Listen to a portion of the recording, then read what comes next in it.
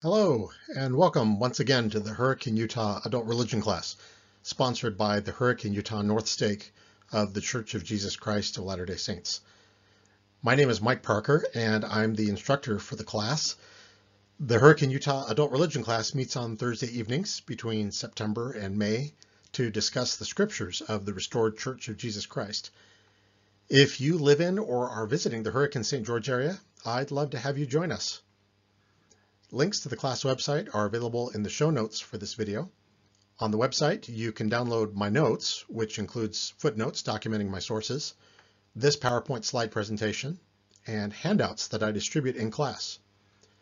Please note that this YouTube channel and the class website are not official sites of the Church of Jesus Christ of Latter-day Saints, the Hurricane Utah North Stake, or any other church unit or department. I alone am responsible for these sites and the materials on them. If you enjoy this lesson, please click the like button and share it with a friend. And subscribe if you want to be notified when new content is posted to this channel. The key individuals in this lesson are Nephi, the 6th century BC leader of the people of Nephi in the land of promise in the Western Hemisphere, and Isaiah, an 8th century BC prophet in the kingdom of Judah. The outline of events for this lesson. In 2 Nephi chapter 11, Nephi explained why he included more of Isaiah's writings in his record. In chapters 12 through 24, Nephi quoted 13 chapters from the writings of Isaiah. In 2 Nephi 25 through 27, Nephi explained and interpreted Isaiah's writings by likening them unto the people of Nephi and their descendants.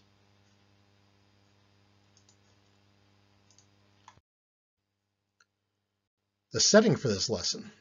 Nephi wrote this portion of his record in the Nephite settlement named after him by his people.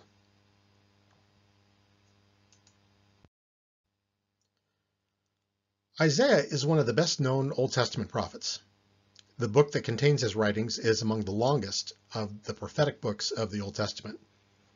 His name in Hebrew means Jehovah has saved, or Jehovah has delivered.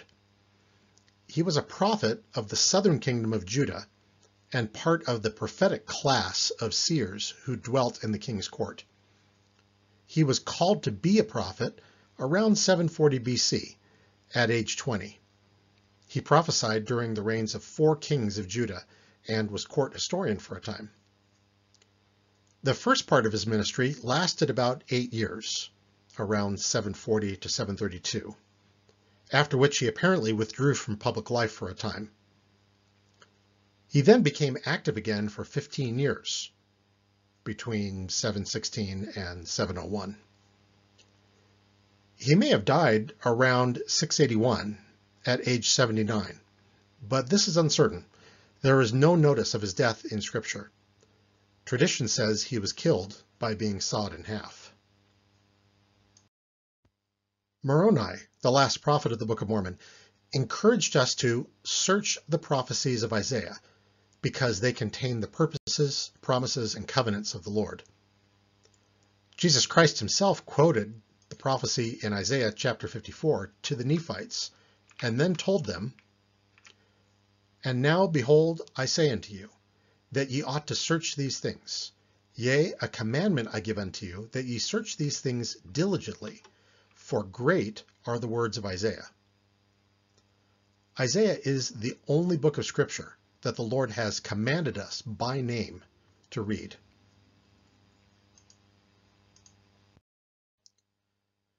At least some of Isaiah's writings were on the brass plates Nephi took from Laban. About 1/3 of the text of Isaiah is found in some form in the Book of Mormon. These quotations include 20 entire chapters, 15 of which were quoted by Nephi himself, 13 passages of 1 to 12 verses in length, at least 75 paraphrases of or allusions to passages in Isaiah's writings. Isaiah was frequently quoted by Nephi, Jacob, Jesus Christ, and Abinadi. The selections of Isaiah's writings in the Book of Mormon followed the translation style in the King James Version of the Bible, with differences, some of them significant, in about half of the verses quoted. Here's one example from Isaiah 2, quoted by Nephi in 2 Nephi 12. In verse 5, the name title Lord is in small caps in the King James Bible, indicating that it is a euphemism for the Hebrew Yahweh, or Jehovah. The Book of Mormon renders occurrences of Lord in mixed case throughout the text. The Book of Mormon also adds an entire sentence to the end of the verse, smoothing the transition to verse 6 by indicating why the Lord had forsaken Israel. At the beginning of verse 6, the Book of Mormon text clarifies that the personal pronoun thou refers to the Lord, not to the house of Jacob. The King James translation italicizes words that are not in but are implied by the original language. The translators use these to make the text understandable in English. The text of the Book of Mormon frequently varies from the King James in these italicized words. In this instance, the Book of Mormon introduced a subtle change in meaning. The people of Judah have become soothsayers like the Philistines are, has been changed to the people of Judah listen to soothsayers like the Philistines do.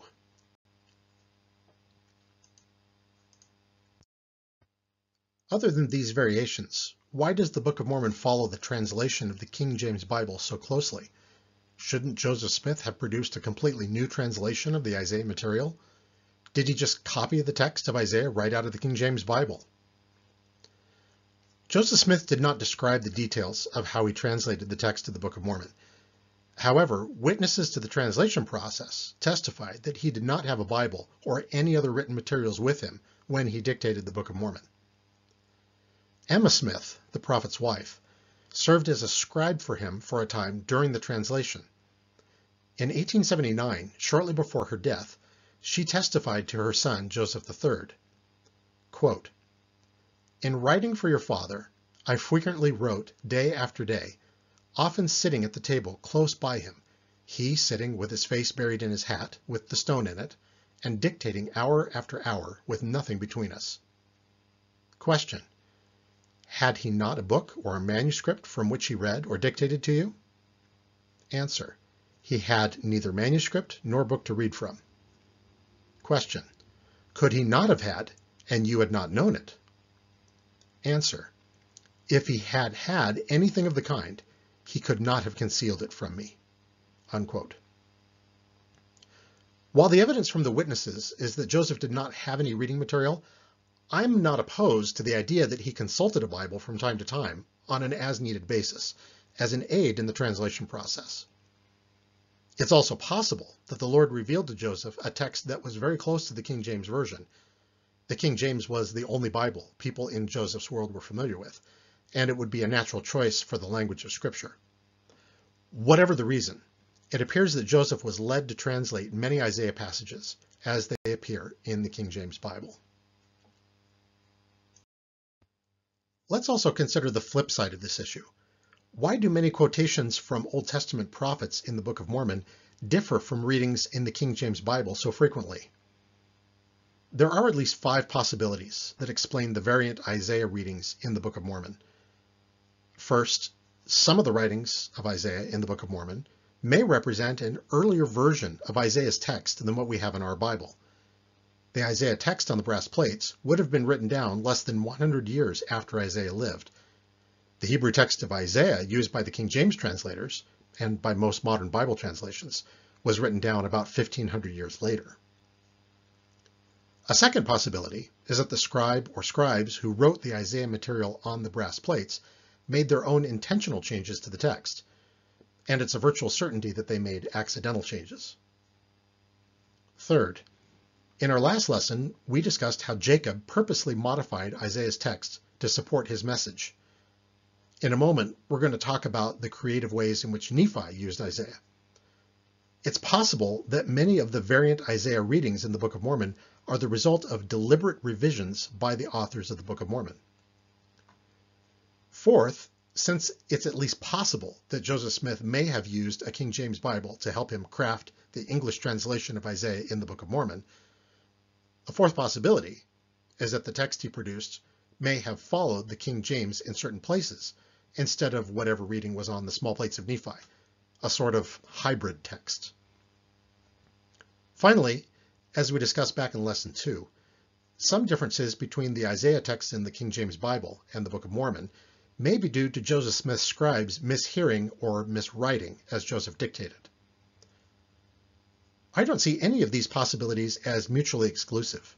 Any and all of them may have taken place throughout the transmission of the text from Isaiah's original writings to the brass plates, to the Nephite plates, to the handwritten Book of Mormon manuscripts, to published editions of the Book of Mormon.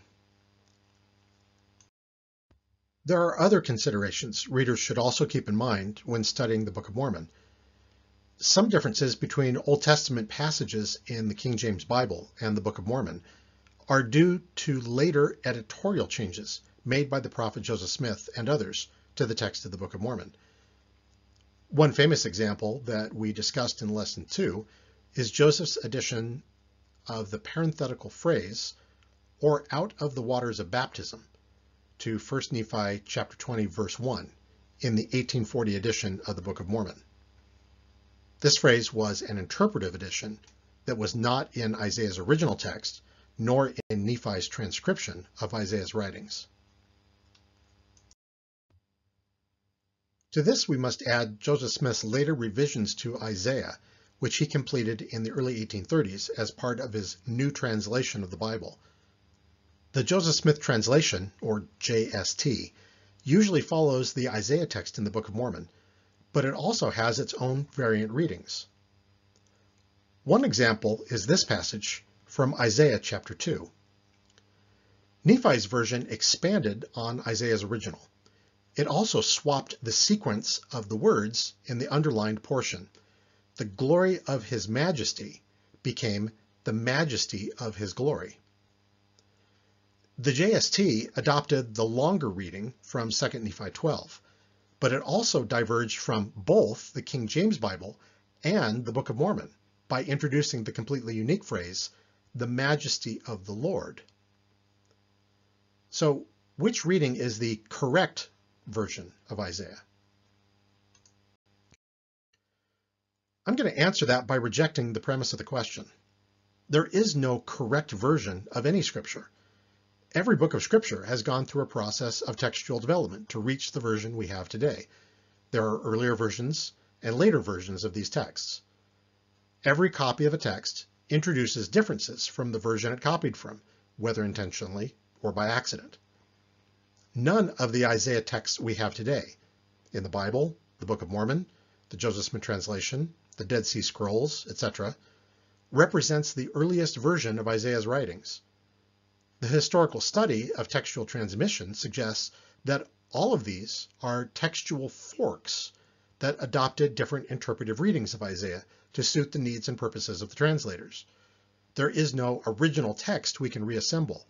Rather, there are different versions that branch off from whatever Isaiah himself wrote. Each version that we do have is unique and important and should be approached on its own merits. Isaiah in the Bible should be read and appreciated, along with Isaiah in the Book of Mormon, Isaiah in the Joseph Smith translation, Isaiah in the Dead Sea Scrolls, and so forth. We learn unique and important things from each version. Isaiah's message wasn't just to a specific group of people at a single time.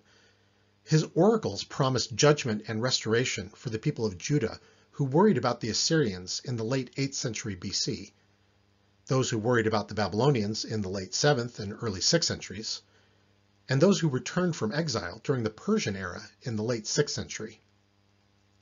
The traditional view is that the entire book of Isaiah was written by Isaiah, son of Amos, between 740 and 701 BC. Doubts that the book of Isaiah was written by a single author may have been expressed as early as the 12th century AD.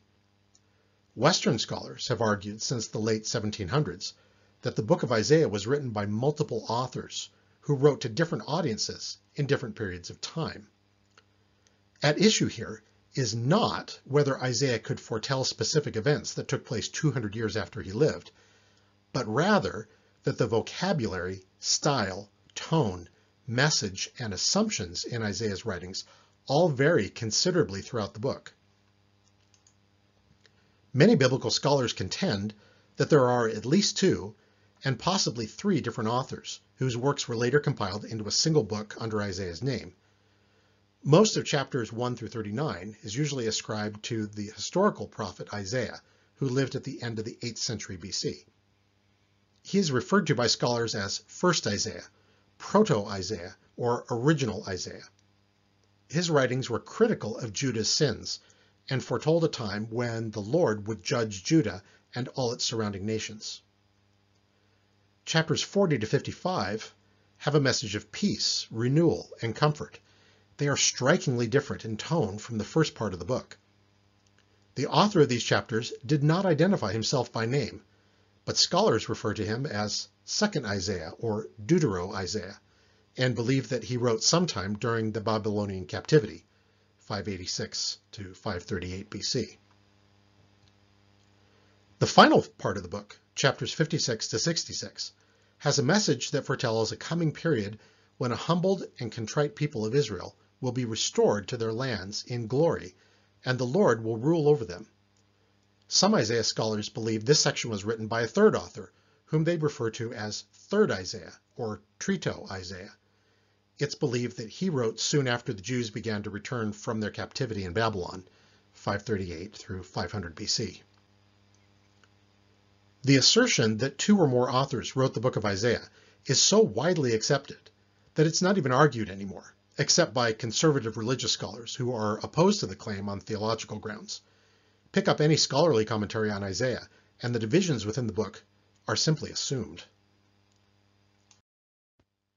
Latter-day Saint scholars have been divided in their opinions on the authorship of Isaiah. For Latter-day Saints, the problem with accepting multiple authors lies mainly in that some of the writings ascribed to Deutero-Isaiah are in the Book of Mormon. Using the brass plates of Laban as their source, Book of Mormon authors quoted all of Isaiah chapters 48 to 54, and a few passages from chapters 40, 45, and 55. However, according to the prevailing theory, this material was supposedly written by Deutero-Isaiah after Lehi left Jerusalem with the brass plates around 597 BC. This anachronism presents a challenge to the historicity, or historical authenticity, of the Book of Mormon. Partly for this reason, many Latter-day Saints have rejected multiple authorship of Isaiah and have affirmed that the prophet Isaiah wrote the entire book himself in the 8th century BC. Another approach some Latter-day Saints have taken is to accept that there were multiple authors of the book of Isaiah, but to push back the portions of Deutero-Isaiah that appear in the Book of Mormon to before 600 BC. In other words, the chapters quoted in the Book of Mormon were written before Lehi, but chapters not found in the Book of Mormon, 41 to 44 and 46 and 47, could have been written after Lehi during the Babylonian exile. Ironically, in some ways, the Book of Mormon may support the theory of multiple authorship for Isaiah. Some scholars believe that Isaiah chapter 1 was written by Deutero-Isaiah. Isaiah 1 isn't found anywhere in the Book of Mormon, and Nephi's long quotation of Isaiah material in 2 Nephi begins with chapter 2. If Isaiah chapter 1 was written after Nephi left Jerusalem, then it would make sense for him to begin quoting from what was, for him, the start of Isaiah's prophecies on the brass plates. Additionally, outside of a few possible allusions, none of the material ascribed to Trito-Isaiah, Isaiah chapters 56 to 66, is quoted or paraphrased in the Book of Mormon. This may indicate that the final portion of the book of Isaiah was not on the brass plates and was in fact written by a later author. Whether or not one believes the book of Isaiah was written by more than one author, it's important to recognize that most ancient scriptures are composite works of original authors, as well as later editors and redactors. As Professor Hugh Nibley pointed out, quote, "What we have in Isaiah is a lot of genuine words of the prophet, intermingled with other stuff by his well-meaning followers. Every chapter, including those in Deutero and Trito-Isaiah, contains genuine words of Isaiah, and every chapter, including all those in the early part of the book, contains words that are not his." Unquote. Having laid that extensive groundwork, let's now look at how Nephi used Isaiah's writings. Nephi had at least 3 purposes for using Isaiah. His first purpose was to prove the truth of the coming of Christ. He wrote, "That I might more fully persuade my brothers to believe in the Lord their Redeemer, I did read unto them that which was written by the prophet Isaiah. My soul delighteth in the words of Isaiah," he wrote, "for he verily saw my Redeemer, even as I have seen him, and my brother Jacob also has seen him. My soul delighteth in proving unto my people that save Christ should come, all men must perish, for there is none other name given under heaven whereby man can be saved.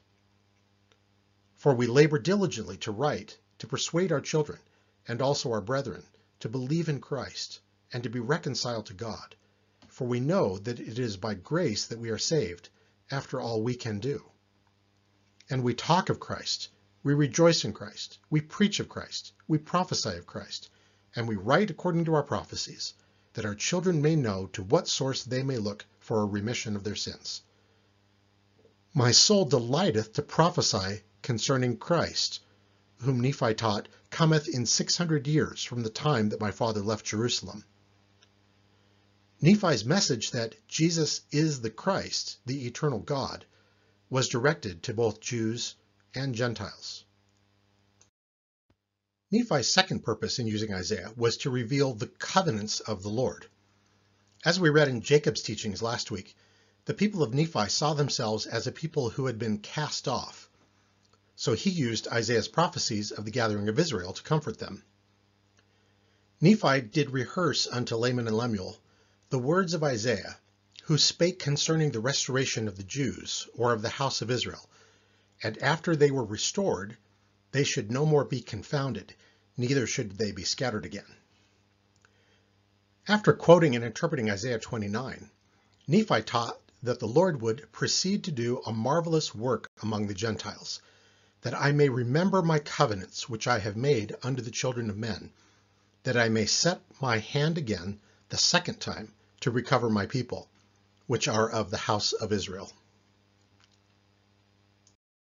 His third purpose was to warn all people about the judgments of God. Nephi explained that one of the reasons he quoted 13 chapters of Isaiah was so that his people and his children, as well as all those that shall receive hereafter these things which I write, may know the judgments of God, that they come upon all nations because of their wickedness. Nephi applied Isaiah's warnings to the people of Nephi, as well as to the Lamanites, and to Jewish and Gentile readers of the Book of Mormon in the last days. Nephi wrote that Isaiah spake many things which were hard for many of my people to understand, but Nephi delighted in plainness, so he left us 4 keys to help us interpret Isaiah. These keys are found in 2 Nephi 25, verses 1 through 8. His first key is to learn the manner of prophesying among the Jews. This includes, among other things, learning their history, culture, beliefs, language, and writing styles. How did Hebrew prophets convey the Lord's message to their own people? Nephi promised that the words of Isaiah are plain unto all those that are filled with the spirit of prophecy. So his second key to understanding Isaiah is to obtain the spirit of prophecy. Obtaining the spirit of prophecy starts with gaining a personal witness of Jesus Christ.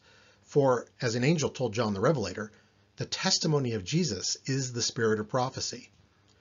Later in the Book of Mormon, Mormon tells us that the sons of Mosiah obtained the spirit of prophecy after much prayer and fasting. The prophet Moroni taught that the spirit of prophecy is a gift of the Spirit. Apostle Wilford Woodruff likewise taught, it is the privilege of every man and woman in this kingdom to enjoy the spirit of prophecy, which is the Spirit of God.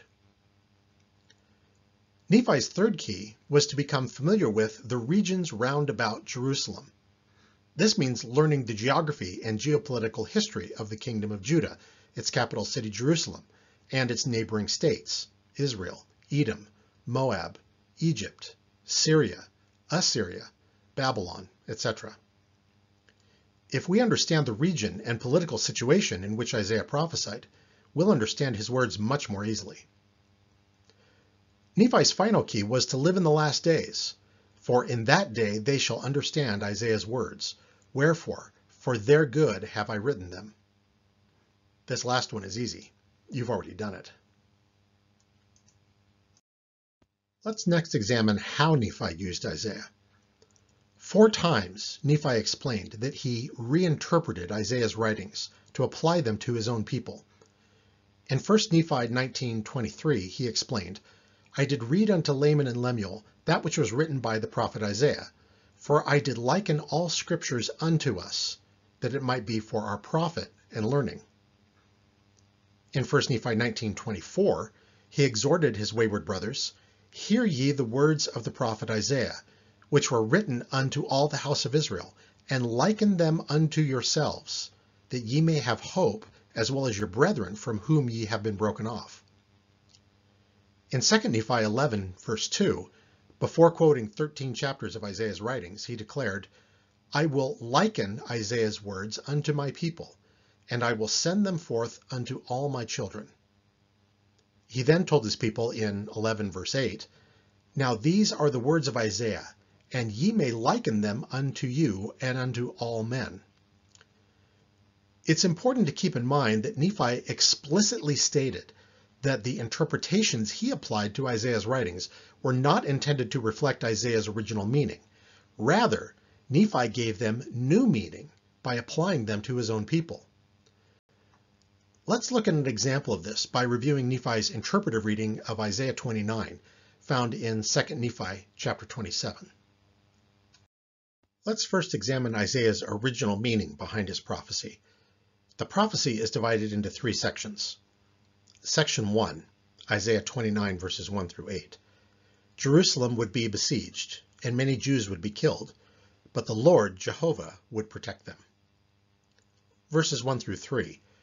Isaiah called Jerusalem Ariel, which means a sacrificial altar hearth. Jerusalem was like a sacrificial altar because of the destruction that would take place there after foreign nations besieged her. Verse 4.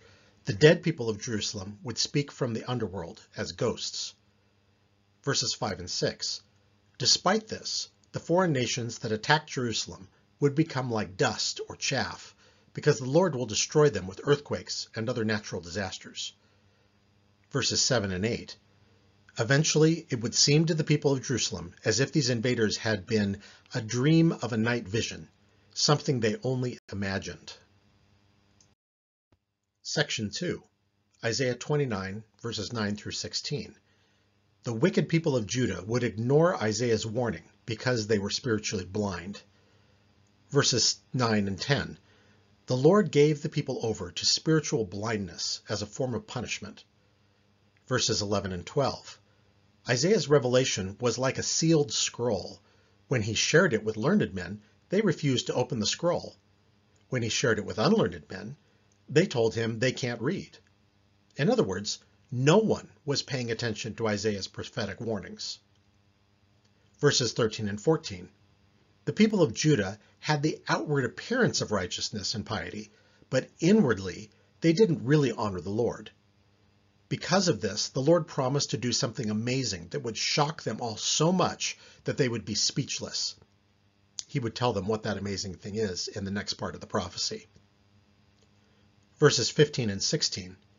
This part of the prophecy concludes with a warning that those who tried to hide their plans from the Lord were as good as dead. The Lord asked rhetorically if a created thing is better than its creator. Section 3, Isaiah 29, verses 7 through 24. The Lord's amazing, marvelous work would be a renewed Jewish society. Verses 20 through 21. Isaiah prophesied that a time was coming when his sealed, unread scroll, from verses 11 and 12, would be read, but it would not be read by tyrants, by those who did wrong, or by those who bore false testimony or perverted justice. Verses 18 and 19. Rather, the scroll would be read by the deaf, the blind, the downtrodden, and the poor, people who were formerly the outcasts and oppressed in Judah. Verses 22 through 24. He prophesied that a new Israelite society would arise that would honor and respect the Lord, one that would have true understanding and insight. The prophecy in Isaiah chapter 29 was especially important to Nephi because it gave him hope that his descendants, even though they would be destroyed, would still play a key role in the restoration of the gospel and gathering of Israel in the last days. He reinterpreted and reapplied Isaiah's words in 2 Nephi chapter 27. Nephi explained the setting for his prophetic interpretation in 2 Nephi 27. Verse 1, in the last days there would be a universal apostasy, with all men being drunken with iniquity and all manner of abominations. Verses 2 and 3, at that day the Lord will bring natural disasters upon the people. The wicked will fight against Zion, but their supposed victories will only be imagined.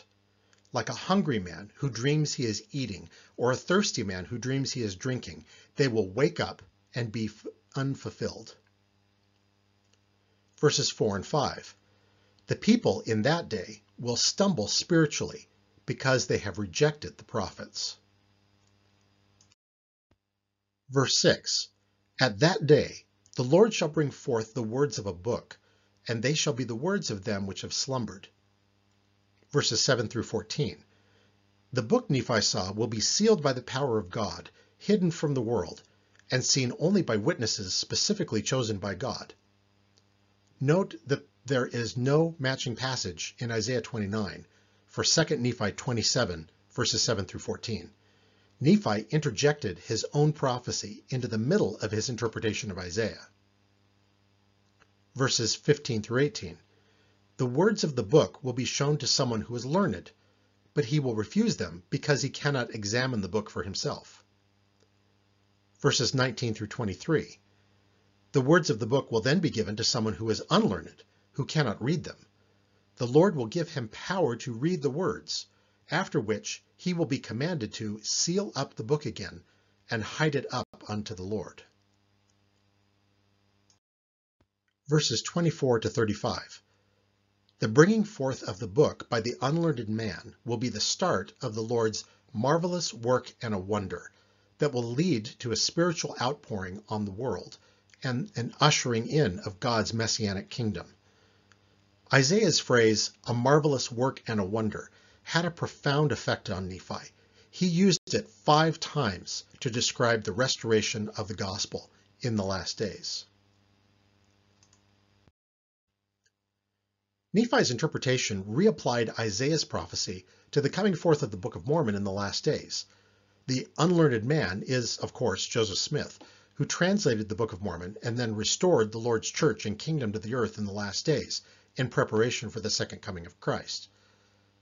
Book of Mormon prophets Lehi, Nephi, and Moroni all used Isaiah's prophecy of people speaking out of the dust like a ghost as a metaphor for how the writers of the Book of Mormon will speak to us in the last days, even though they are long dead. This is an excellent example of how Nephi personally applied the scriptures to himself and his people. For Nephi, the scriptures were not just something to be read and understood, they were to be internalized and applied. One final thing. There's something interesting in Nephi's use of Isaiah in 2 Nephi 27. It includes what may be the earliest recorded reference to Joseph Smith's first vision. Nephi declared that the Lord shall say the words of Isaiah's prophecy in Isaiah 29, verses 13 and 14, unto him that shall read the words of the sealed book. Nephi's prophecy that the Lord shall say Isaiah's words to Joseph Smith was fulfilled in the statement Jesus Christ made to Joseph in the first vision. If 2 Nephi 27, verses 24 through 26, is indeed an allusion to the first vision, it is the earliest recorded reference to it in Joseph Smith's revelations and writings. With Isaiah's prophecy of the marvelous work and a wonder as his launching point, Nephi next applied Isaiah's words to his vision of the great and abominable church. We'll discuss that next week, along with Nephi's prophecy of the coming forth of the Book of Mormon in the last days, his teachings on the doctrine of Christ, and his final testimony. The reading for next week is 2 Nephi chapters 28 to 33. If you enjoyed this lesson, please click the thumbs up button to give it a like and leave a comment below. Please subscribe if you'd like to be notified when new lessons are posted to this channel, and visit www.huarc.org to download these notes, this slideshow, and the handout for this lesson. Thanks very much.